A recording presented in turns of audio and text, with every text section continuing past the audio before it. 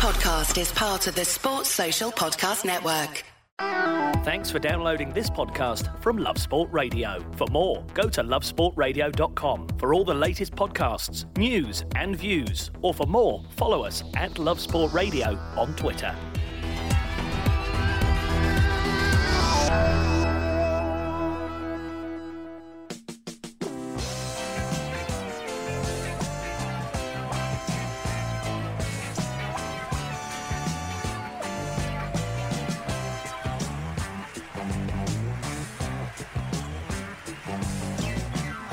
Hello and welcome to the West Ham Fan Show here on Love Sport Radio. You're with me, Johnny Burrow, and Will Pugh and James Jones of West Ham World.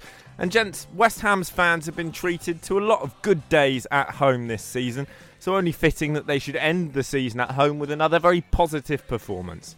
Yeah, it was a very feel-good factor sort of day, Johnny, to be honest. It was, the sun was out, it was a bit chilly, but it was a nice walk up to the ground. Just one of those days where you kind of look back on, you won't remember it forever, but it's kind of one of those days you enjoy going to the football. Turn up, friends and family, a couple of beers, watch your team win convincingly, not too much sweating, and it was all very nice in the end. Yeah, I wasn't actually there this weekend. I was down in the south of France.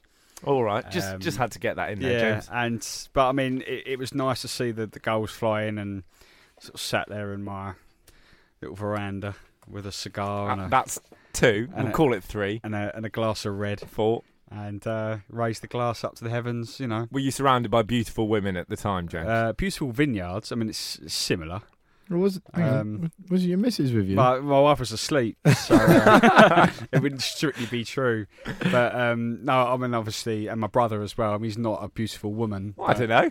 I mean, beautiful man. He's a beautiful man, I suppose. You wouldn't be sleeping, of course. My mother was there as well.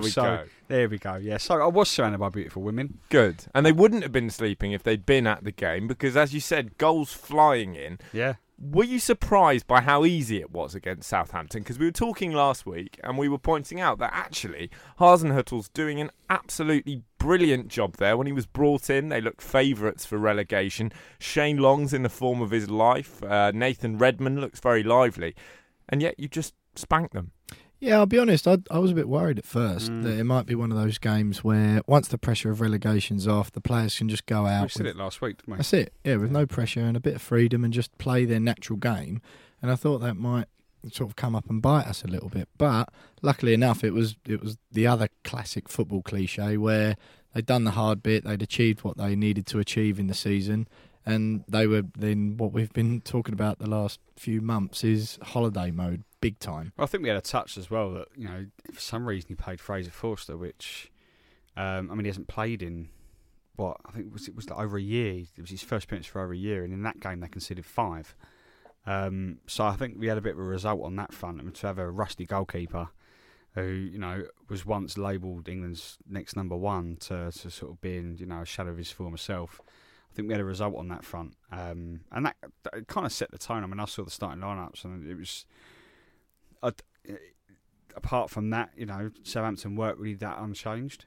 But from the get-go, it sounds as though, I mean, I've seen the highlights, and, you know, all the highlights were really centred around what we were doing rather than anything that Southampton were doing, and it kind of set the tone, really. And I think it's always nice to end the season with a win at home. I think it's quite important going into the summer. Fans on a bit of a feel-good factor, and we can go again next year. Absolutely. Do you think this is one of the weaker Southampton sides that we've seen in the Premier League? Because in the past, there have always been serious danger men. It was Graziano Pella, or it was Dusan Tadic, who of course will be in action for Ajax in a Champions League semi-final against Spurs later. Updates of that game for you throughout the show. And, you know, Shane Long, fantastic form. But Shane Long will never be two words that strike fear into the hearts of supporters. Do you think they're perhaps in a bit of a lull? I just think, for the first time for a long time, the selling club mentality that they've had for so long has come up to bite them. I think when they were offloading players, Bale, Lovren, Van Dijk, Lallana, Klein, all of those, when they Luke Shaw, even back as far as then, they've always had that, like that £50 million gem in their team who they pin their season on. They say to them, look, just stay with us, keep doing what you're doing for one more year, you'll get your big move.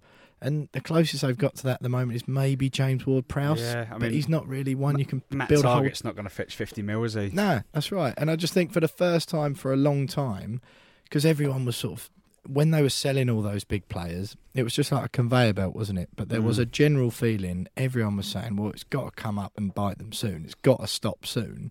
And I just think it has done that. And I think the powers that be at Southampton have obviously realised that, haven't they? They realised they were in a bit of trouble with Hughes. And they've made a bold change, I think, with Hasenhüttl, unproven in the Prem, but he's done an outstanding job. And I think they're only going to go on to bigger and better things next year. Yeah, I think they've got a decent enough squad. I think Nathan Redmond's a real good talent. I'd love him at West Ham, Nathan Redmond. There's the one player that I really feared against us on Saturday, actually. I felt that if there's anyone in that team that can make something happen, it's him. On his day, he's absolutely fantastic, but he's a bit too inconsistent for me. And if we're talking about inconsistency, I think I have to be nice about Ryan Fredericks, because I have absolutely slated him in the past, not least for that substitute performance against Manchester United. But he was very, very good against Southampton, and he popped up with a goal. He was fantastic. He wasn't very, very good. He was even better than that. I mean, I was obviously watching him play, and it seemed like he had a good game. You come away from the game thinking, oh yeah, no, he's done well there, and obviously he got the goal, which was, you mentioned Forster there. It was a little bit fortuitous. It was a bit of a classic right back goal. Found himself in the opposition half, swung his leg at it. What's that thing with a net hanging off the back of it? Exactly, yeah. Then, it was brilliant for him, really good. I'm glad it went in. And it's kind of what we were saying last week in the Zabaleta chat. And I really think we've got to give him a chance next year, because he's very raw still, but he's obviously got the ingredients to be... Do you think he's good enough? I do. Yeah, maybe not right now, but I think he's got enough. I think you've definitely got to take a gamble on him, and he should be our number one next year with Zabaleta hovering around. Yeah, I think it's interesting that performance came only a few days after Zabaleta. It was announced Zabaleta was signing a new deal, just another 1 year contract. Because, obviously he's been told behind the scenes that, okay, Zabaleta's been handed a new deal, but, you're the future in this position. You're going to start the weekend, but I need a performance from you, because otherwise Zabaleta's going to start at the beginning of the season. And I think it's interesting that he's responded in that way with a performance like that. The opposition clearly weren't up to it on the day, but you want your players to respond to news like that in terms of the competition in their position to respond with a performance like that. And it's great to see, players like that get on the score sheet and return, 90 minutes of consistent football. Because some players, they've drifted in and out of games, wouldn't they? Particularly if you're on top of games and you're attacking and you're 3-0 up or you're 2-0 up, and defenders haven't really got a lot to do. But he stayed in the game, and I think that's important. It's a good sign for next season. Absolutely, and one man who's been drifting in and out of favour with the West Ham faithful is a certain Mr. Marko Arnautovic. We'll be touching on him in serious depth later in the show. Has he done enough to repair those wounds, to perhaps rebuild the bridges that he burnt down in January? But coming up, this wasn't just a good win, it was a win without a few key men in that side. Don't go anywhere. This is Love Sport. You are listening to the West Ham Fan Show here on Love Sport Radio. You're with me, Johnny Burrow, and James Jones and Will Pugh of West Ham World. Now, we've touched on the brilliance of that win. 3-0, not just excellent going forward, tight at the back as well. And this was a performance that came without Pellegrini really sending out his strongest 11. No Felipe Anderson, the star going forward. No Declan Rice, who has often been the glue who holds it all together defensively in midfield. Encouraging that you can do it without everyone fit and firing.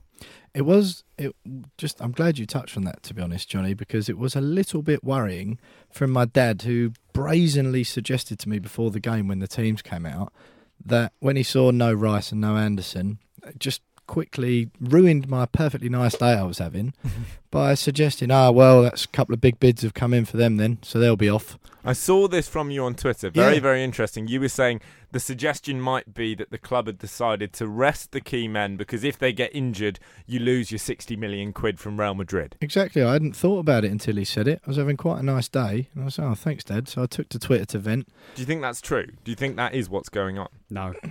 it just seemed a little bit coincidental. And Declan Rice tweeted as well, didn't he, saying, "Oh, I'm really gutted to miss the game through illness." Really gutted to go back to Chelsea. I don't know. It concerned me a bit at the time. I think I might have got a bit carried away in the moment, but that did concern me a little bit. First of all, we'll see. Let's see if they play against Watford. I don't think there's anything in that. I mean, you're telling me that Pellegrini is going to go.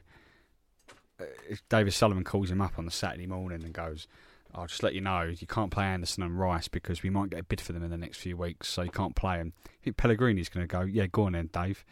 I'll drop them." Well, do you think? Oh, what, they already had one? Well, that's the point. And if he were to say to Pellegrini, and this is all speculation, and I'm sure you're right that it's rubbish, but it is an interesting one because I take your point that Pellegrini is never going to want to A, weaken his team, or B, submit to control from above, meddling in first team affairs. That said, if you get a call from your boss as a manager and he says, "We've had a £75 million bid for Felipe Anderson," you leave him out for the last 2 games and that money is yours to reinvest and then some, might you be more tempted to cooperate? Potentially. I mean, Snodgrass weren't in the squad either, and I just wonder whether there was a 70 mil bid coming from Real Madrid for Bobby Snoddy. You know, maybe they need a the set man. Piece danger man. Maybe that would he's make the more man. sense, to be honest. Yeah, I mean that was the first thing I thought of when I didn't see Snodgrass. Just Oh my fear, God, immediate fear. Yeah. Did you drop your cigar, Jay? I dropped my cigar. I saved the wine. I'm not dropping that. But no, I just don't think there's anything in that. You know, if one player falls ill in the training ground, then there's a risk that another player falls ill as well because they're in and amongst each other, sharing the showers and all that. So it just so happened it was 180 million quid's worth of talent. So I don't know. I refuse to see that as the real reason why. But there's going to be an interesting way of answering this question because they haven't gone for the classic muscle injury with Declan Rice. They've gone for illness. And if he misses the Watford game through illness, how ill is he? I mean, how often do you get ill in a way that you're out of action for a fortnight? If he misses that game, then there'll be questions. I don't think he'll miss it. And I mean, it's that time of year, and he's probably got a better hay fever. I've had colds in the past that have lasted a few weeks when I was trying to get off of school. Were you trying to wangle a move to another school? Yeah, exactly. Yeah, my mum was trying to sell me, I think, on the quiet. Deadline day moving a math set. It's interesting that the hay fever argument. Can you imagine Declan Rice going out and Pellegrini having to stop the groundsman going, "No, don't cut the grass today. You're going to have a serious problem if you cut that grass."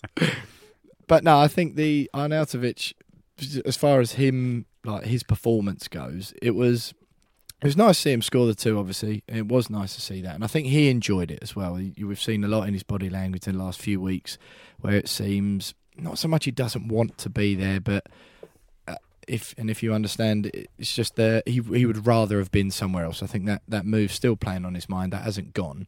And he will obviously be thinking about what's going to happen in the summer if that huge opportunity financially has gone. I was waiting for the little financially. Of course, because that is all it is. Which is, we have argued about that before, whether that's right or wrong.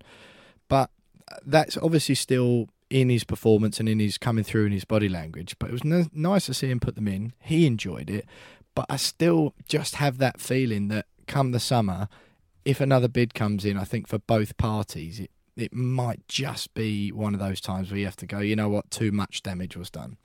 Interesting on that front. We'll get into that in just a moment. Beyond just his performance in that Southampton game, and we have to, of course, recognise that, as you say, Will, he might not actually be at the club next season. But more broadly, from the team as a whole, the likes of Frederick stepping their game up, do you think this is positive looking ahead to next year? I know we ended last season with a couple of good. I think we were unbeaten in 4 at the end of last season, and I said this about this time last year. I was like, it's a great sign going into next year. We'll have a new manager, we have new players, and then we lost the first 4 games of the season. But I do genuinely think that this year it's different because we know the manager's not going anywhere. We know that we're going to keep hold of the bulk of the squad. I know there's going to be a lot of players that are going to be leaving, but if you end the season like this strongly, then you go into the following season with a little bit of investment in the summer. We know there's not going to be a lot of money available, or so we're led to believe anyway. But it just feels as if something's happening. I'm not saying that, next year we're going to challenge for the top 4 or but it does feel as if something positive's happening at the football club. We've had our best season at home since we moved stadiums. And how important has that been as well? I mean, exactly. I think if anything, that's the most important thing. And we should probably talk a little bit more about that. Really, maybe we'll do it next week once the season's over. But only 3 less points won at home than our last season at the Bowling Ground. So we've had a real solid home season. And I just think that go into next year with a better squad. I think you've got to look at it with a positive light. You have to. Definitely, because when we've covered it plenty of times this year, and all football fans are guilty of it, you get caught up in that week-to-week mentality of highs and lows, and your mood is only as good as the result at the weekend. And I've been guilty of it, and as does everyone, where we had that really excellent run around Christmas time, and it was all hunky-dory and everything was great. We lost a couple of games that I think it was Bournemouth and Wolves after that, where we were all really disappointed again. But every time we've spoke about it on the show, week in, week out, I've always tried to caveat it with, but it's all right because I feel okay because the club's going in the right direction. And I definitely feel that way. And certainly for me, if we manage to clinch 9th place on the last day of the season, I think that pleases both sets of supporters then, the ones that are able to think bigger picture, but it will also please those who get caught up in the week to week and just look at the table, and the result each week and say, it's not good enough, or it's brilliant just because we're playing well and doing well. So I think that 9th place is more important than perhaps people realise. Mm-hmm. Something we'll come on to later in the show. Another thing that we'll have running through the show is, of course, updates from tonight's Champions League action as Spurs aim to turn over a first leg defeat against Ajax. It's a tough job away in the Netherlands. Do you think they can do it? Honestly? No. Is that just because you hope they won't do it, James? Partly. I really hope they don't. I know there's a lot of people out there probably listening now that go, no, it's all about, you want the English teams to win. You want the teams to do well in Europe. We want an all-English final. No, we don't. We don't. I'm happy that Liverpool got to the final. Yeah. Will's not that happy. But I just don't want to see Tottenham in the final, because even if they lost the final, we'd still never hear the end of it. And there's still an outside chance that Tottenham won't be playing Champions League football next year. I think we need an 8-goal swing on the final day. And that'd be beautiful. It'd be a real beautiful moment for football. So I don't think they're going to do it. No, but I think that's massive hypocrisy from you there, James Jones, because what you've just said, about Tottenham, and that you don't want an all-English final, etc., etc., it's the same about Liverpool. Do you think they're just going to go away and be quiet about it for whether they win it or not? Do you think that they'll be just, that was a good win, good comeback over Barcelona, wasn't it? Didn't we do well to get to the final? Exactly, well, even if they don't win it, haven't Liverpool earned some bragging rights? I mean, if I were a Liverpool fan, and I know we hear a lot about Liverpool fans that they do like giving it large, but if I were a Liverpool fan walking into work this morning, I would have been singing You'll Never Walk Alone as I walked through the door. I would have been insufferable for an entire day. Haven't they earned that? If your club does something like that, that's what football's about. You go in, you see your mates, you give it massive. No, I agree. And that's exactly what I did a couple of weeks ago with my Tottenham friends. And they were swift to remind me, it's your cup final. And I was like, yeah, I know, we won it. Yeah, we won it. Yeah. We lost it. So. Yeah, and that is right. And of course, if you're in that position, then it's absolutely fantastic to pull off something like that. I think it's just I was listening to the commentary last night as the game's going on, but I'm not taking away from the achievement at all. It's a fantastic result, 4-0 at home to Barcelona, a team that haven't conceded more than 3 goals for about 700 years. It just feeds into this myth that Liverpool are some witchcraft peddling body. But it's not a myth, is it? I mean, I'm not saying it's supernatural, but Liverpool do have a repertoire of European comebacks on those unbelievable European nights under the floodlights like nobody else. They've got Dortmund across the 2 legs. They've got Istanbul. Now this. Arsenal haven't done that. Chelsea haven't done that. Spurs haven't done it. West Ham haven't done it either. I tell you, Anfield's not for everyone. Barcelona lost it. It was 4-0. We won there 3-0 a couple of years ago. Therefore, so we have done it. West Ham better than Barcelona. This is Love Sport. It's the West Ham Fan Show here on Love Sport Radio. And how do you solve a problem like Marco? Enigmatic Austrian, brilliant in front of goal, turned up at the club and you knew you had something special. Came in from Stoke, immediately he looked lethal. That central role suited him. The fans took to him like ducks to water. He was scoring goals, he was popular. And then his brother decided that China is lovely this time of year. And everything seemed to shift in January. He was posturing for a move. Of course, well, the finances, as you were suggesting, a massive factor. Then when he realised that a move to China wasn't going to happen and that Pochettino wasn't going to come in either, he was apologetic up to a point. He issued a classic footballer's apology, which includes neither the word I'm nor the word sorry. But he is now back. The fans have slowly gone, all right, Marco, you can play again. He's slowly gone, I'll turn up again. But with performances like that against Southampton, 2 goals, running the show, physical, bullying, wonderful finesse, almost got the hat-trick. Very, very hard for you as West Ham fans, surely, to look at a player like that and go, I want you out the door. Well, we saw signs of it in the Tottenham performance, didn't we? Where he set up the winner. In the second half, yeah. But it's all very well banging in 2 goals against Southampton, but I don't think the majority of our fans will forget what happened, because let's put it right, if he didn't do what he did earlier in the season and try and maneuver his way to China, and okay, fair enough, he said he was going to do it with his family because the finances on the table, fair enough, mate. Ways of doing it though. But then if he hadn't done that, do you think we won't be battling for the top 9? We may be like hoping for a win at the weekend to finish 7th.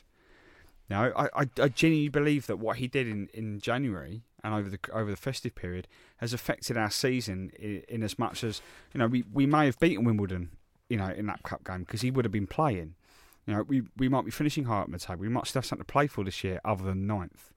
And I genuinely believe that because up until that point he was playing well, he was scoring goals, and then it all just changed and suddenly we had to find a different outlet for goals. But even if he did play a role in that dip in form, and I think you're spot on that he did, can you forgive him for it? Because he can have been at fault and also have a future. Go on. I think you can forgive him, providing an honest, open and frank conversation happens between both parties at the end of this season. I think it's important for Pellegrini and the board, but Pellegrini particularly, to just sit down with him and they just talk to each other man to man and just say, look, do you want to be here or do you not? Because let's have this out now, early on, as soon as the season's over. Because if you do, brilliant. And if you can actually get back to the player that you were before at the beginning of the season that got you all this interest from China in the first place, if you can actually do that and you're going to show that with your actions on the training pitch and in pre-season, then fine, we will forgive it. As a club, as a management staff, they will. And the fans will follow in as well. If they see him, they would have forgiven him already if he'd been playing like he was before all this happened. Guaranteed. If he'd been putting in the same performances week in, week out since January, we'd have already forgiven him. But he hasn't. So I think they need to establish very quickly whether he's going to be able to do that or not next season. Because if not, it is just time to move him on, I think. Yeah, I don't disagree with that. I can't. I wouldn't go as far as to say it's unforgivable what he did.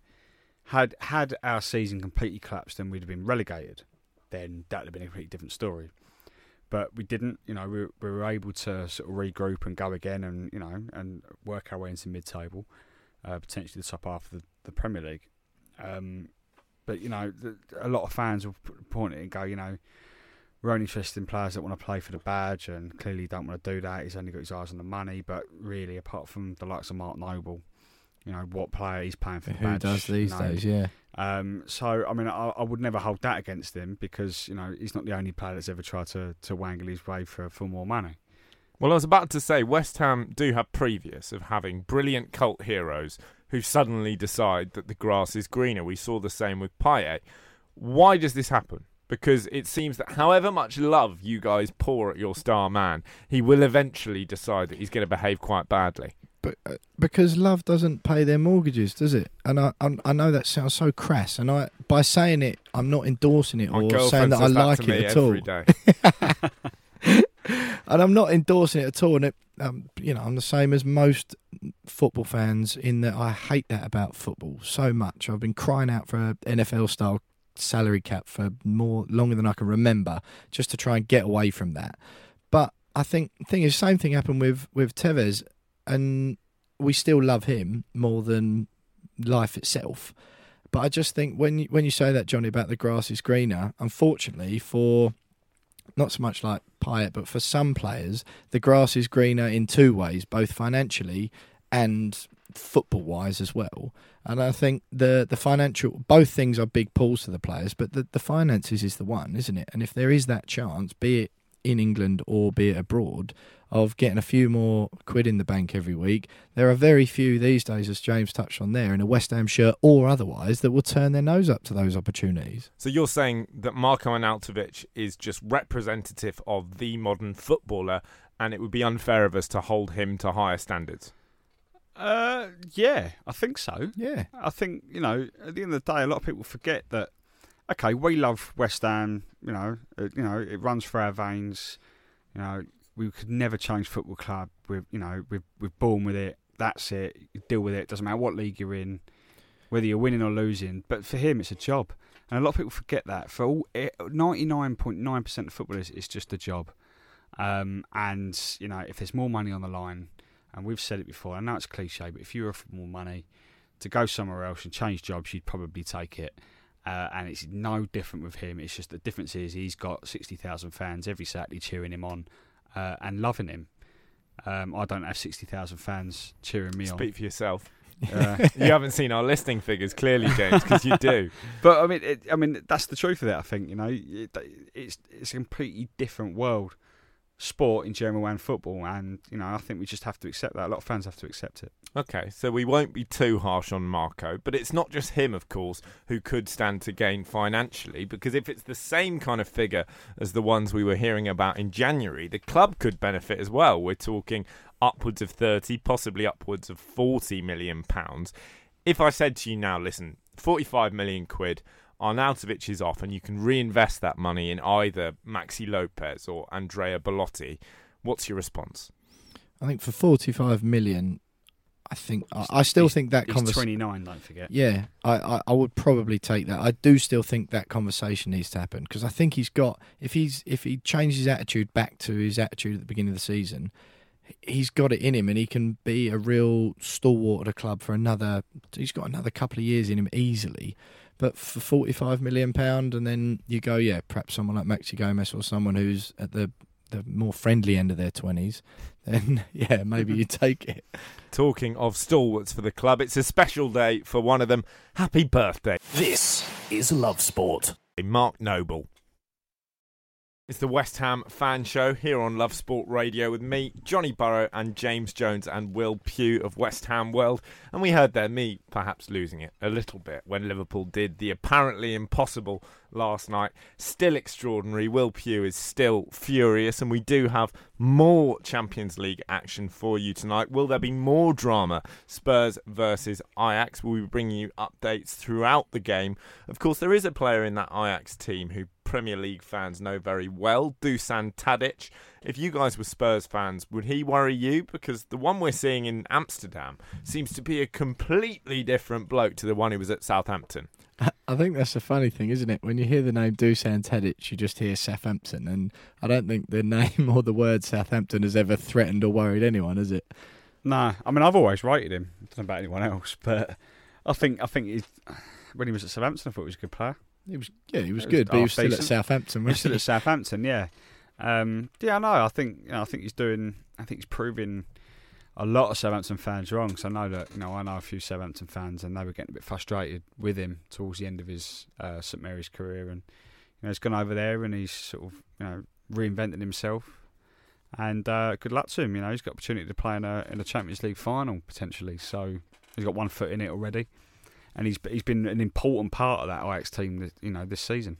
Some players like to change club to give themselves a fresh start. James, your phrase was reinvent themselves. One man who's never been tempted to reinvent himself or indeed to move club is Mark Noble, West Ham stalwart, one club man, and it's his birthday.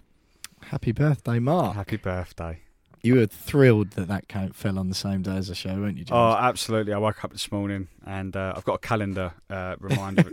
Just of Mark Noble? Yeah, Mark Noble's birthday. And I woke up, first thing I saw, what's happening today on my calendar? Oh, Mark Noble's birthday. Fantastic. And I love the man. And he was brilliant again at the weekend. Yeah, he was. He's been brilliant recently.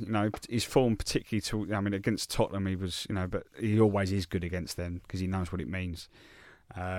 But I just think that I won't have a bad word said about him. I think, as we were just saying about Marko Arnautovic before the break, fans expect a certain level of loyalty when, players are put on the shirt. Mark Noble completely sums up loyalty as a word. At West Ham, a case of West Ham fan. He grew up just round the corner in Canning Town. He's Mr. West Ham as we know it. But I still believe he's one of the most underrated midfielders in the country, and I think he has been throughout his career. And I think it's still absolutely criminal. He's never had a call up to the national team, having captained the under-21s for many years. And I think that we're lucky to have a player like him because there aren't many left of him, and there won't be any in the future. Well, you know what? One thing you touched on it there about him being the most underrated player in the Prem, or the midfielder. Sorry, James Collins was asked. He was covering one of our games. He was a pundit in the studio recently. It was a Tottenham game, wasn't it? Yeah, and he came out and said then he was asked in some general conversation, bearing in mind some of the players he's played with, particularly for Wales, Bale and Ramsey. He also played with Bent and Downing and Agbonlahor, etc. when they were at their peak at Aston Villa. And he was asked who the best player he's ever played with, and he said Mark Noble. And he was almost sheepish in the studio. I know, Johnny, you're laughing was then. Was he joking? Yeah. Well, no, apparently not. Well, not apparently not. He just wasn't. I suppose he could have said Agbonlahor, and then we would have known that he would have been joking. He was on the one. But all the pundits in the studio did the same thing you just did there, Johnny, and just sort of giggled to themselves as he said it. And he looked a bit sheepish, but he said, you will never understand until you play with Mark Noble what a pleasure it is to be on the same pitch as him. He just keeps things ticking over, and I still think the same now. On Saturday, he was brilliant. He commands play. He doesn't do anything or too much that will make you go, whoa, that's outstanding. But if you appreciate football and if you look at the game as a whole, he just keeps things ticking over and keeps the ball moving. Do you think that in a sense Mark Noble is unlucky to be English? Not because he'd necessarily have got caps elsewhere, but one argument that Love Sport's very own Patrick Christie's likes to make, Patrick, of course, presenting and co-presenting Drive from 3:30 until 7 every day, Monday to Friday. He calls Eddie Howe Eduardo Halzini. Now, he says that Eddie Howe would be getting the biggest jobs in world football if there was a bit more glitz there, a bit more glamour. And with Mark Noble, we see similarly understated midfield players, the likes of Busquets, who is obviously better than Noble, but the Busquets and Will Pugh pulling a face. Obviously better, is Busquets better than Noble? I don't believe it. Do you think Noble would be perhaps glorified a little bit more if he was South American? No, I think where Mark Noble has been unlucky in his career is that he came through at a time where England's midfield had Steven Gerrard, Frank Lampard, and players like that. Hargreaves, yeah. And he was never going to get into the England team, even though he probably deserved to at least get a call-up. And particularly after those players were sort of being faded out of the national team. Friendly reminder that Jake Livermore has 7 England caps. Yeah, I mean, it's criminal. I mean, this is the thing that really annoys me. Even Ryan Mason's got an England cap. I mean, what's going on? It annoys me. But I think he's been unlucky. If he played for a more fashionable club, I think he might have done. I think that's a problem. West Ham players have always been not frowned upon, but England managers have always been a little bit hesitant to give call-ups. And like you say, Livermore and Mason, you mentioned there, both got one thing in common. They're, Tottenham links. And Tottenham they're a bit the darling of English football and the FA and England managers as far as selection goes. But again, he played against some outstanding players, Noble, but he also came through at a time when it was very much fashionable picks, wasn't it? And if you played for one of the big teams, regardless of how good you actually were, if you had a contract with Man United, then you got called up for England. If you had a contract with Liverpool, you got called up for England. Yeah, that was my next point. And okay, he was unlucky when all those players were coming through and playing for some of the top 6 clubs. But he was also unlucky. I mean, he won't say it, but he was unlucky that he was born at West Ham and grew up a West Ham fan and played for West Ham and was captain of West Ham. As you quite rightly said, had he been captain for Arsenal or Man United or any of the top 6 clubs, he'd have 30, 40, 50 caps for England by now. And anyone can say anything to try and convince me otherwise, but unless you watch him week in, week out, you don't really appreciate what he offers a football team, let alone West Ham. And as I said before, he's one of a kind now, because there are how many? I mean, if he plays the majority of next season, he'll reach 500 appearances, first team appearances for West Ham. I think it's on 468 or something like that at the moment.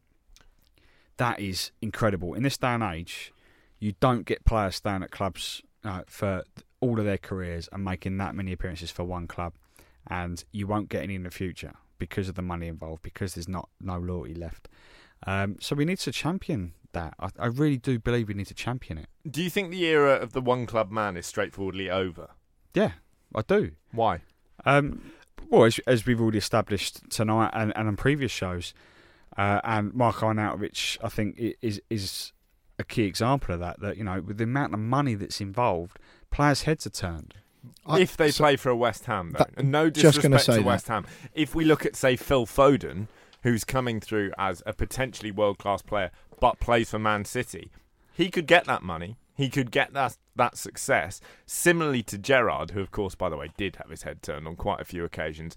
If you come through at a top club, have you still not got a chance? Well, Definitely. Apparently City are really keen on Bruno Fernandes, which, what does that do to Phil Foden at City? So, I mean, yeah, you're right, but then Pep Guardiola leaves City. Where does that leave Phil Foden? New manager comes in, doesn't quite like the look of him. Yeah, okay, he's a top player, got a lot of potential, but it's all down to the managers. Mark Noble has also been lucky in the fact that, he's played for 8 different West Ham managers, something crazy like that. When everyone says, Mark Noble's average, I go, 8 different managers that have come into the club have a different viewpoint, because he's stuck with that player. I think a couple of bits, but Johnny's spot on there, what you mentioned about depends who you come through at, because Trent Alexander-Arnold, Rashford, Lingard, if they want to be one-club men, they can, because they're starting out pretty much at the top, so there's very few places they can go. So I do agree with that point. And I also think with Noble, and I love him as much as the next man, I do also think there's probably only been a few occasions where he's been playing above the general level of the club. When we're in the Championship, there were a couple of seasons, but I think 3 seasons in total, but the one main one. If we hadn't have gone straight back up, I don't think he'd still be there. But on the whole, he's kind of been at our level. It's never been like he's standing out like a sore thumb because he's so good and we're so rubbish. He's kind of gone up and down with the club, I think. It's been a wonderful story, and he, of course, is a product of that famous West Ham Youth Academy. It's got an illustrious history, and that history is about to have a new chapter, because we've heard today that Terry Westley, who has been in charge for the last 5 years or so, is on his way out of the club. And coming up, we'll be talking to Tony Carr, former Director of Youth Development at West Ham, to find out just why they are successful and what life is going to look like after Terry. This is Love Sport. You're listening to the West Ham Fan Show here on Love Sport Radio. You're with me, Johnny Burrow, and James Jones and Will Pugh of West Ham World. And I'm delighted to say that we're also joined on the line by Tony Carr, who is former Director of Youth Development at West Ham, an absolute maestro of bringing young players through at Premier League level. Tony, lovely to have you with us. Thanks ever so much for your time. Yeah, thanks. Yeah. Of course, we've got this news that Terry Westley is set to depart the club after a really lovely few years. First of all, what have you made? What's your assessment of his reign so far? I think it's been a respectable period of time he's had there. I think he's been there just coming up to 5 years. I worked with him for his first year or so. When I had the role of Academy Ambassador after I'd left my role as the Academy Director.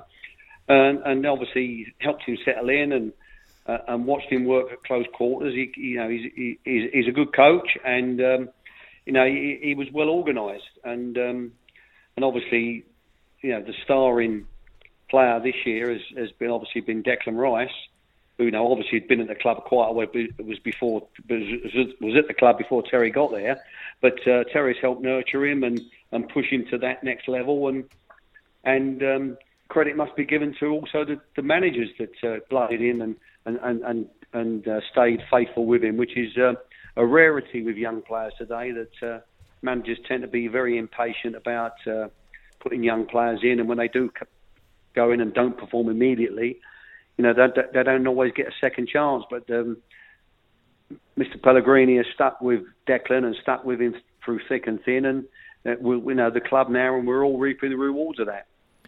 Tony, good to speak to you again. You'll know better than everyone else, of course, how important the role of the academy director is, and the academy staff as a whole at a club. Yes. When you're at that, obviously you worked through a variety of different levels at the club. When you get to that academy director level, how close would someone like yourself or someone like Terry? How close are they working with the kids day to day on the training pitch? Well, if we take myself, I was on the training pitch every day, and I made it my mission to be on the training pitch every day. All the other stuff that goes with it, meetings with the more senior staff or dealing with problems with other staff, obviously overseeing the evening coaching with the part-time coaches that come in and coach the schoolboys in the evening, and that's part and parcel of it. But I did make it my duty to be on the grass every day. And I think, to be fair to Terry, I think his strength was on the grass. And I think he enjoyed being out on the grass on most days, if not every day. So, yes, I think you have to be hands-on. I don't think you can be office-based. You have to know what's going on. You have to sort of govern what's going on and guide it and set that standard. So, no, I'm sure Terry, even after I left the club, was on the pitch most days. Tony, a lot of fans probably, although they would have heard of Terry and the work that he's done, a lot of fans maybe not really understand that the full or appreciate the full job that he's done at the club over the last 5 years. And I know you said you worked with him for that sort of year during his time. Can you give us a little bit more insight into sort of, how important his role at the club has been? Well, I think, first and foremost, the academy director sets the standard. He sets the way that the department will work, the way the coaches should work, and obviously you've got to sort of put the right coaches with the right teams, with the right players, etc.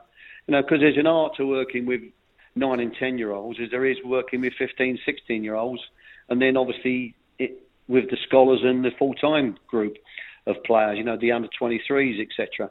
So you have to have an insight of what it takes to bring in the right staff with the right players and the right teams.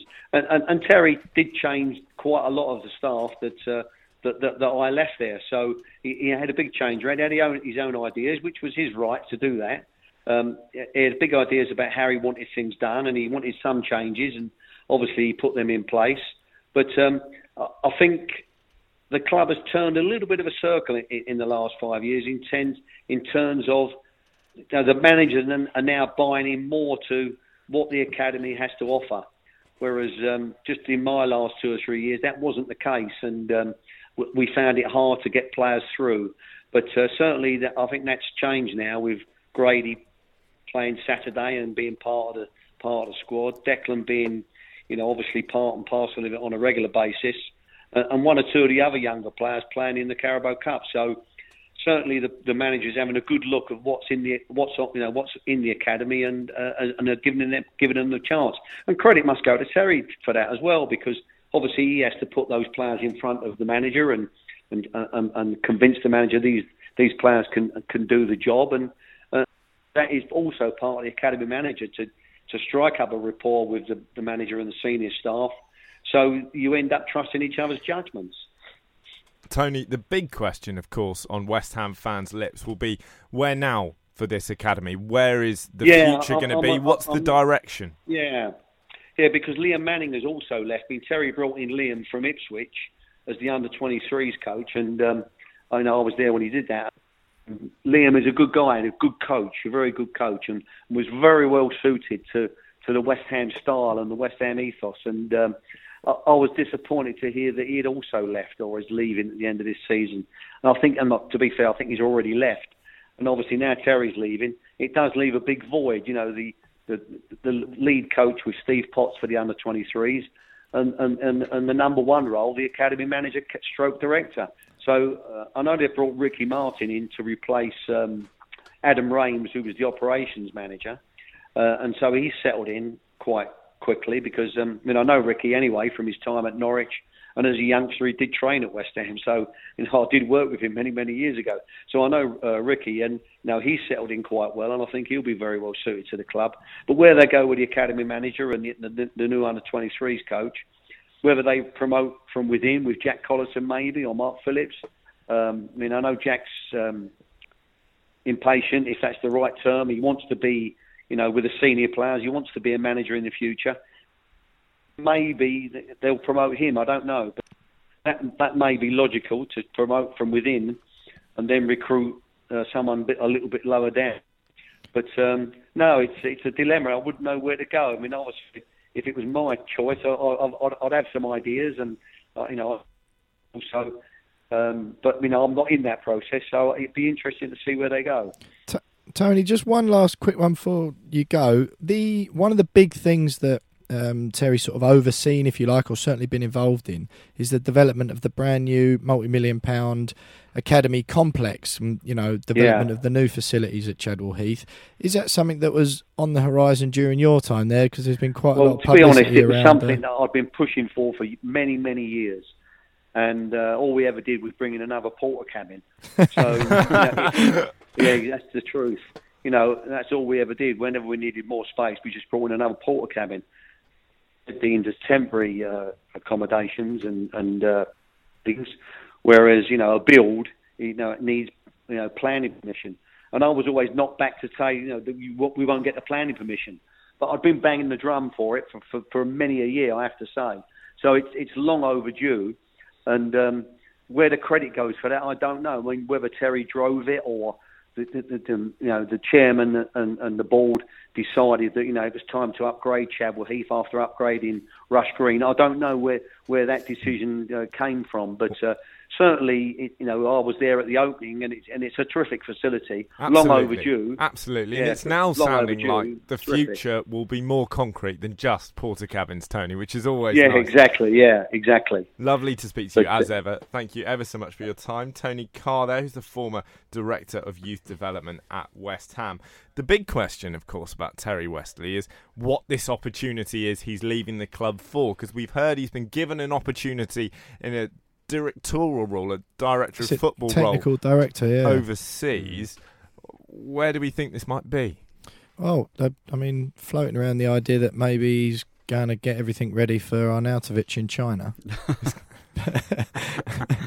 But maybe it's part of the deal. We've sold them, both of them. Yeah, they were quite vague. The club released a statement earlier on. It was quite, to be fair, it was obviously one they'd come up with together. There's some very warm quotes from Wesley about the board and the support and how proud he was of the work he's done in his time at the club with Grady and Declan and a couple of the other younger lads, Connor Coventry and Joe Powell, playing in the game at Macclesfield earlier in the season together in the first team. So it was quite a nice statement. It's quite detailed, but they're very vague on the what exactly is the position that he's going to next, other than it's a technical director's role overseas. So it could be anything, really, couldn't it? Could be anywhere. Could be going to Wales. No one knows. I hope not. I really, really hope not. Why would you leave West Ham for Wales? Why would you leave West Ham for anywhere, Johnny? Yeah. There is, of course, the glorious story about Wilfred Bonney, who reportedly, when he signed for Swansea City, thought that Swansea was in London. That is a very nasty surprise for poor old Wilfred. When you turn up from Vitesse, lovely, grassy, green Holland, you think you're going to London. Nope, Swansea. talking of Holland, we do, of course, have Champions League action for you tonight. Spurs versus Ajax is about to kick off. It's an absolutely massive game. Updates for you from that throughout the show. And also, of course, Liverpool last night, a spectacular comeback. We'll be asking, what is West Ham's finest ever comeback? Don't go anywhere. This is Love Sport. You are listening to the West Ham Fan Show here on Love Sport Love Sport Radio. I do apologise. You're with me, Johnny Burrow, and Will Pugh, and James Jones of West Ham World. Coming up, we're going to be looking ahead to that massive game against Watford. But as massive games go, they don't come much bigger than a Champions League semi-final. Spurs, of course, have just kicked off in this crucial second leg against Ajax. 1-0 down. They're away in Amsterdam. An early away goal for Spurs would be absolutely huge. Can you see them doing it? Yeah, I don't think it's insurmountable at all. I've spent a couple of Tottenham fans who I happen to spend quite a lot of time with every day, which isn't ideal. But they've been fretting and sweating all day and, all woe be them. But I think 1-0 is not that bad at all, is it really? It's not insurmountable. They'd had to score either way, even if it finished 0-0. So, I don't think it's all doom and gloom at all. No, it's very worrying, in fact. Yeah, I mean, I've got a horrible feeling they will do it. But, Ajax are a good side. I think a lot of Tottenham fans I know, the way they've been speaking today, they're quite happy that Liverpool got to the final because they're like, we can beat Liverpool. You've still got to play tonight, guys. You're not there yet. And they seem to think that they're there. And if the players have got that sort of mentality, then I think they'll be in trouble tonight because Ajax, they've been superb this season. And I think, if you go in there and underestimate in Amsterdam, I think they're going to be in trouble. Absolutely, and we'll bring you updates from that game throughout the show. Talking of switching off, it's a phrase we always hear at the end of the season, isn't it? The players were on the beach with nothing technically to play for. West Ham will be praying that their players haven't got their flip-flops on just yet as they take on Watford at the weekend. I'm delighted to say that we're joined on the line by Jacob Colshaw of WD18, which is a Watford YouTube channel. Jacob, good evening. Thanks ever so much for joining us. Vicarage Road has been a bit of a bogey ground for West Ham. Are you feeling very confident? Yeah, I mean, on paper, I'm feeling confident. But then when you look at our recent results, I'm not too confident. I think we've had to play Manchester City, Manchester United, Arsenal, Chelsea. We lost all of those games, but we've only picked up 2 wins in our last 8, with 1 draw coming at home to Southampton. And we haven't won at home for a long, long time. So we need to get back to winning ways against West Ham, and it's particularly crucial for us going into the FA Cup final because both teams don't have anything to play for. Obviously, I think West Ham, if they win, they do go above Watford. So, yeah, it's securing a top 10 finish is probably all to play for, but nothing really that influential. But I think the one thing that Watford particularly are looking for going into the game against West Ham is 1, no injuries, and number 2, just keeping the momentum going into the FA Cup final, which is obviously a massive game. Jacob, do you think that the players, given your form hasn't been great recently, do you think that from the squad's perspective, one eye is going to be on that cup final? There is the opportunity to secure a top 10 finish, but for the players in the football club, surely going to that FA Cup final fresh and injury-free is more important.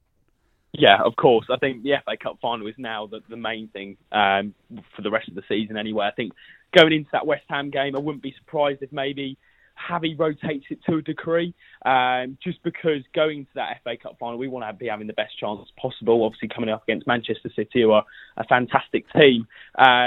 But I think there'll be a few players out there and players that probably won't want to be playing just because the FA Cup final will be the only opportunity they'll get to play in that sort of game. And it doesn't come around often. So I'm sure that's just natural to really have one eye on it. And I think West Ham could take full advantage of it because we're going into the game not really too fast. Obviously, we're more concerned with that game a week later.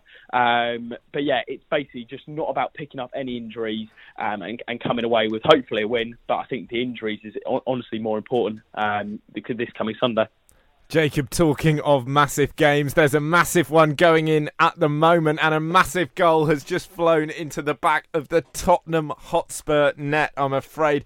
Matthijs de Ligt, remember the name, still a teenager, European golden boy, Ajax captain. He's captain Netherlands. He's scored in the Champions League already. He's scored in the Eredivisie. He's a threat from set pieces. He loves a header. He's done it again. It's Ajax 1, Tottenham 0, 2-0 on aggregate.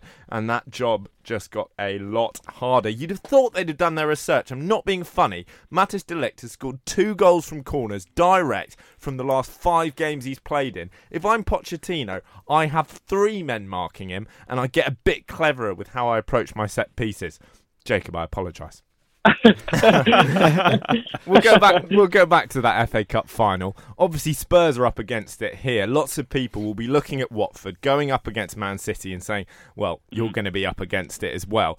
It's a tough ask, but can you do it? And do you think the fact that there have been magical moments in your FA Cup run, that Deulofeu chip springs to mind, is that going to help you at Wembley? Yeah, I think we've kind of got to take that comeback and that never say die attitude going into the final for sure. I think, obviously, it's going to be a really, really difficult task. But I've gained confidence from the fact, not a victory drive, but when we went to the Etihad, it really took a mistake from the linesman who ruled offside when it wasn't offside for City's first goal. And we kept them out for 60-odd minutes. And that was encouraging because we defended really well that day. And I think at times this season our defence has been a little bit shoddy. Is probably the best word to use it. But I think Watford, we've got to keep it tight at the back. And if we can get an early goal, that'd be fantastic. If we concede an early goal, then I'm sure it'll be plain sailing for City. But I think it's just all about making it uncomfortable for City, trying to press at the right times.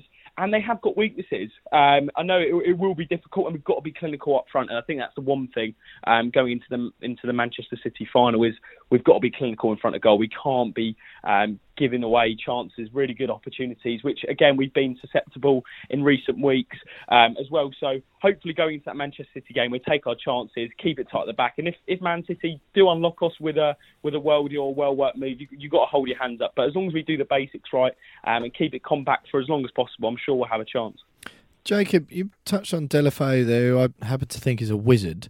But another man who's I think has done a fantastic job at the club is obviously Javi Gracia. And it seems to have gone a little bit under the radar. I don't know whether or not you'd agree that Watford are kind of, if they end up finishing 10th and getting to the cup final, that's kind of pretty much there or thereabouts their peak. But as far as Gracia goes, there was a lot more furor in the past around Marco Silva when he was doing good things at the club. For some reason, there doesn't seem to have been that clamour around Gracia. Why do you think that is? Yeah, I think you're spot on. I don't think he's getting the recognition he deserves, Javi Gracia, this season. Going into it, we were tipped by relegation by a number of pundits. We had just sold Richarlison for 40-odd million. And we made a profit in the summer. We haven't spent a lot on the squad. It's only a few tweaks to the team from last season, and we've managed to compete for 7th. I think we're 9 points better than we were this stage last season when Javi came in after the Marco Silva debacle. We got our best ever Premier League points tally this year, and we've reached the FA Cup final, and I think that deserves a lot more recognition. But on the other hand, if you're going to be a little bit more selfish about it, in a way, it's good that Javi Gracia has gone under the radar, because I can imagine there would be clubs, if a managerial opportunity came up at a top 6 club, that they would go in for him, because what he's achieved with Watford on a limited budget in a very short space of time. He only joined not this January, the January before, and he's really built a strong team, not only on the pitch but off it too. The camaraderie around the Watford squad at the moment is fantastic. There's a real connection and bond between the fans and the players as well. So what he's built at Watford has been something really, really special, and it's been a fantastic season. So I think you're spot on. He has gone under the radar, and that's a shame, really, because I thought he should have been in contention for manager of the season. I don't think he should have won it, but I think he should have definitely been nominated. But yeah, it's a weird one, because although I would have liked him to get more recognition, at the same time, the fact he's gone under the radar hopefully means he'll be sticking around for a little bit longer. Jacob, and of course the West Ham game has to come first before that FA Cup final. How do you see it going? I need a score prediction, please. Oh, I'll tell you what, I actually fancy West Ham for this one. Not lost, 2 wins. You're right, Jacob. This doesn't sound very like you, Jacob. No, I'll tell you Best what. guest of the I season. West Ham on the back of a 3-0 win against Southampton, obviously winning away at Spurs as well. They're hitting a bit of form, and Watford haven't really So if I'm going to be honest, I can see West Ham winning this 2-1, but I'm hoping, as I said, we come away with the game with no injuries. Hopefully it's a good last game of the season. As I said, there's not a lot to play for apart from a top 10 finish. And that's the most important thing going into Wembley. Well, Jacob, you're a very popular man here in the studio, and best of luck for that FA Cup final. We will all be supporting you here at Love Sport Radio, and thanks ever so much for your time as well. Jacob Coleshaw there, who is of WD18, a Watford YouTube channel. You can go check them out. And a reminder for you, it is Ajax 1, Tottenham Hotspur 0 in the Champions League, 2-0 on aggregate. 19-year-old Matthijs de Ligt, Ajax captain, with the goal, a thumping header from a corner, an absolute bullet. Glorious stuff. Terrible times for Spurs. And now, of course, that comeback has got a lot harder to mount. We saw Liverpool achieve the apparently unachievable last night. So coming up, I'll be asking you two, what is West Ham's greatest ever comeback? This is Love Sport. It's Johnny Burrow, Will Pugh and James Jones from West Ham World here on Love Sport Radio for the West Ham Fan Show on another glorious night of Champions League action. It is still Ajax 1, Tottenham Hotspur 0 in Amsterdam, although Spurs have agonisingly hit the post since Matthijs de Ligt first gave Ajax that lead. But it could be a comeback. It's still alive for Spurs. The dream is still just about there. We saw it from Liverpool last night. A terrifically hard task. They pulled it off. It can be done. With that in mind, West Ham, have they got previous? What's your greatest West Ham comeback? Well, I know we were talking about it briefly off air, Johnny, but when, as I said then, when West Ham go 3-0 down, they tend to stay 3-0 down, don't they? Refreshing. Yeah. None of this vulgar Liverpool stuff. But while we're on the topic of Tottenham, one springs to mind to me straight away whenever I hear greatest West Ham comeback, and it was one of the most enjoyable games of football I've ever attended, and it was 25th of October, the Carabao Cup 4th round, Wembley Stadium, 2-0 down at half-time in a freezing cold concourse after Sissoko and Dele Alli had put Tottenham 2-0 up. Oof. And then, thanks to Andre Ayew's brace, we were back in the game before Angelo Ogbonna leapt like a salmon, thumped a header into the back of the Spurs net to put us in raptures and 3-2 up. It was one of the greatest games I've been to, and that literally beats any other comebacks I think the club have had. See, two others stick to mind. I mean, that's a brilliant comeback for us. But I think I always remember the 5-4 against Bradford. But I think we were 4-1 or 4-2 down in that game. The same game that Paolo Di Canio asked to be subbed, and then had a fight with Lampard over the pen. With Lampard. I mean, had everything in that game. And then even more recently than that, at Goodison Park a few years ago, where we were 2-0 down with 8 minutes to go. And we won 3-2. Demi Payet with a winner. I think Sacco scored. I don't know who scored the other one. I can't remember who scored the other one. But yeah, I mean, that's great. I mean, particularly given Goodison Park's a bit of a bogey ground for us, apart from this season. Up until that point, it was a bit of a bogey ground for us. So to go there and come back from 2-0 down with 6-7 minutes to go was a great comeback. But other than that, there isn't many. We did have the comeback against Huddersfield this season, didn't we? Yeah. I mean, not that it should really count. No, it doesn't really count. It was quite a good comeback. I was there. Comeback. It was a good comeback. It was fun. We all enjoyed it. We'd rather have not have had to come back in a game like that. Again, Tottenham away at Wembley. You take it. It was fantastic. Absolutely wonderful. Yeah, I mean, it's the games where you're not surprised you're losing 2 or 3-0, but then you're really surprised that you've come back and won it. Whereas losing 3-1 at home to Huddersfield at that time, we were annoyed that we were 3-1 down and we weren't. But so winning it was great. We came back, but we shouldn't have been in that position in the first place. You can't really put it in great comebacks, I don't think. There was the Andy Carroll Arsenal game as well, wasn't there? At Upton Park when we were a couple down. Yeah. We drew 2-2 at half time. That's it. Yeah. Carroll come back. Yeah, that's actually, now you mention it, Johnny, there's been loads. You come back from 3-0 down the whole time. Just on that, I've not celebrated a goal. Carroll's equaliser in that game. I've not celebrated a goal like that ever, like the way I did. I fell about 5-6 rows down the front. Upton Park. Were you all right? I'd had a few beers, to be fair, but I was away. I almost broke my leg. I mean, leg caught in the chair, and it was also. I mean, the absolute scenes, limbs everywhere. Not celebrated a goal like that since. Although limbs is meant to be a term for a particularly positive celebration of a goal, when they say limbs everywhere, James, they do still mean that they should be attached to your body. Intact. Well, let's be careful. My leg almost wasn't after that. But limbs everywhere, it was well away worth it. from me. Well, wonderful stuff. We've heard that West Ham can come back. I asked you before the match kicked off, bearing in mind that Spurs started this game 1-0 down, Ajax, of course, with an away goal. I asked you whether you thought the comeback was on. They now find themselves 1-0 down on the night. Matthijs de Ligt scoring that goal for Ajax. 2-0 down on aggregate with an away goal. It's tough. Can Spurs do it? Well, they've got to score 2 now. It is hard, isn't it? When you say can or do you want? It's hard can. to differentiate. I know you don't want them It's to. difficult to differentiate between the two, isn't it? I think so. I mean, you saw what they've done against City in the last leg. I know they haven't. But I just think with Son in the team, they're a completely different outfit. I know that seems like the most basic and obvious thing to say, but I think he's fantastic. And I think with him in the team, he's always dangerous. And there's no defence in the land, let alone the continent, that would... wouldn't be afraid of him in their team. So I think they've got 2 goals in them in most games. Always dangerous, particularly if you're a Colombian central midfielder playing for Bournemouth who wants to stay standing up for the full 90 minutes. Yeah. But I can't see him getting sent off again. No. Well, you would hope not. You'd have thought if it was 2 in a row. I wouldn't hope not.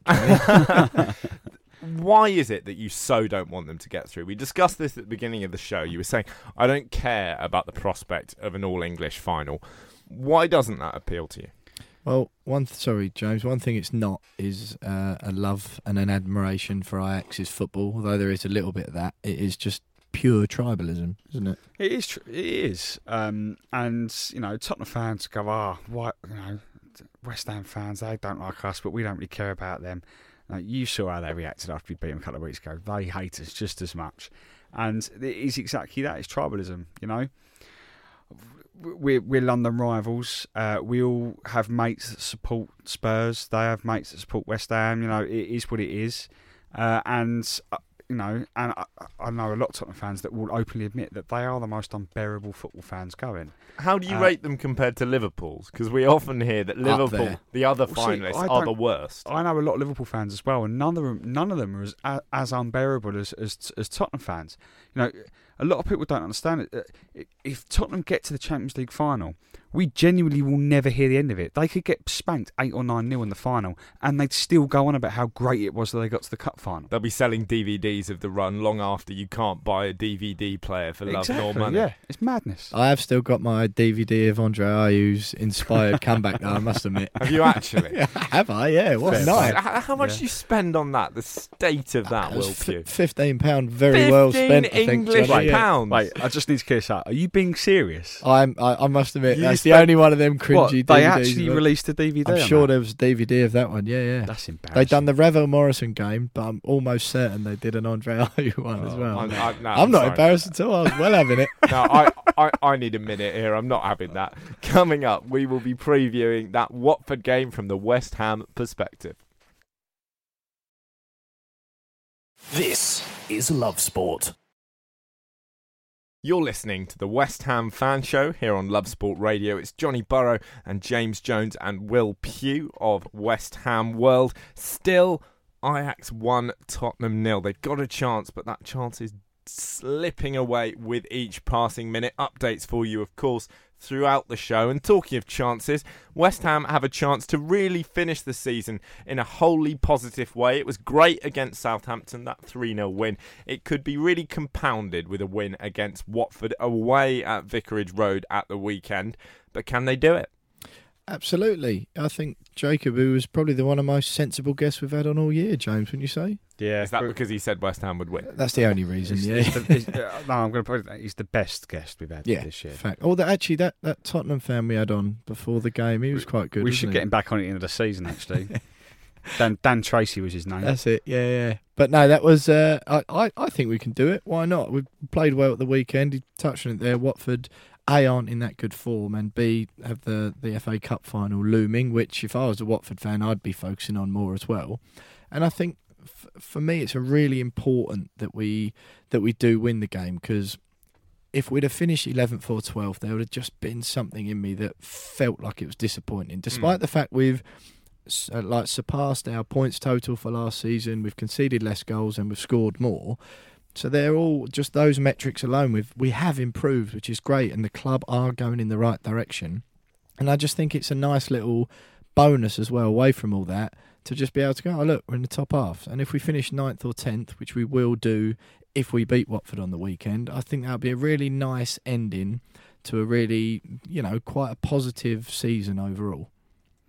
Yeah, I don't disagree with that. I think, as I briefly mentioned earlier on in the show, we finished last season well. I think we're unbeaten in 4 going into this one, and we can do the same this year. But this year seems a little bit different. It feels as if this year we need to have that sort of positive end just to really get us over the line into the summer and take that positivity into the beginning of next season. And it'd be nice if we can secure a top 10 finish. I've said over the last several weeks, it's been disappointing that we were 1 minute we were fighting for 7th, and now we're struggling that we could even finish 12th. I don't think we finished lower than that now, but so that's been a bit of an anticlimax to what promised to be quite a positive season. But we've gone into this last game with good form, and I think I looked at Watford away at the beginning of the season and going, that's going to be quite a tough end to the season. I didn't quite, obviously I didn't quite think that we would begin to this with Watford having, not won in a few weeks and having a FA Cup final to think about, and I think that works in our favour.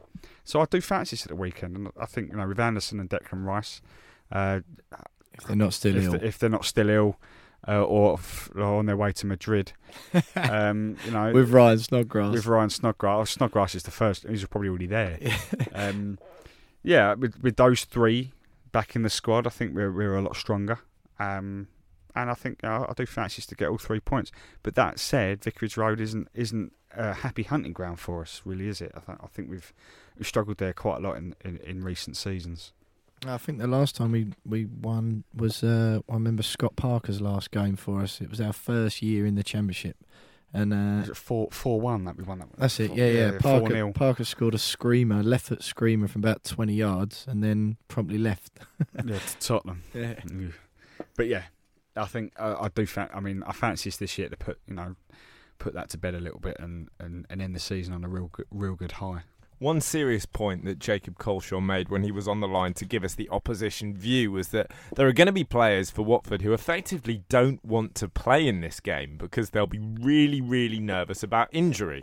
If you're Gerard Deulofeu and you score a wonderful chip dink in the semi-final to get your club to an FA Cup final, the last thing you want is a broken ankle against West Ham. That can only work in your favour, can't it? Do you think it's not that they'll be on their holiday, but they just really won't want to be on the pitch? Yeah, and I think that has to be the team talk. I know it's our last game. I know all there is to fight for is 9th place or 10th place. But if you're one of those West Ham players, you're going into that game going, right, first tackle, I'm going to hit someone. I'm going to real crunching tackle. Because as Jacob quite rightly said, none of those players are going to want to be playing. And in the first 10, 20 seconds, have they got a player going through them, putting them on the deck? Fair tackle. I'm not saying go out there and try and injure someone, but fair tackle, nice and physical.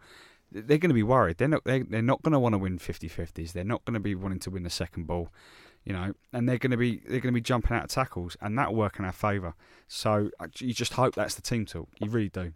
No, I don't disagree as well, and I think there'll be, when you hear all the professional answers from the players and the manager in the media about, oh no, there'll be none of that, we only focus on the next game, etc., no way in 1,000 years. Those 11 men on the pitch are all humans, aren't they? And they'll be thinking, I want to play in an FA Cup final, not a scrap against West Ham for 9th place in the league. And I back Mark Noble to be the guy that puts in that first physical challenge. Just after his birthday as well. Well, guys, it's that time in the show where I've got to press you for your score predictions for that game.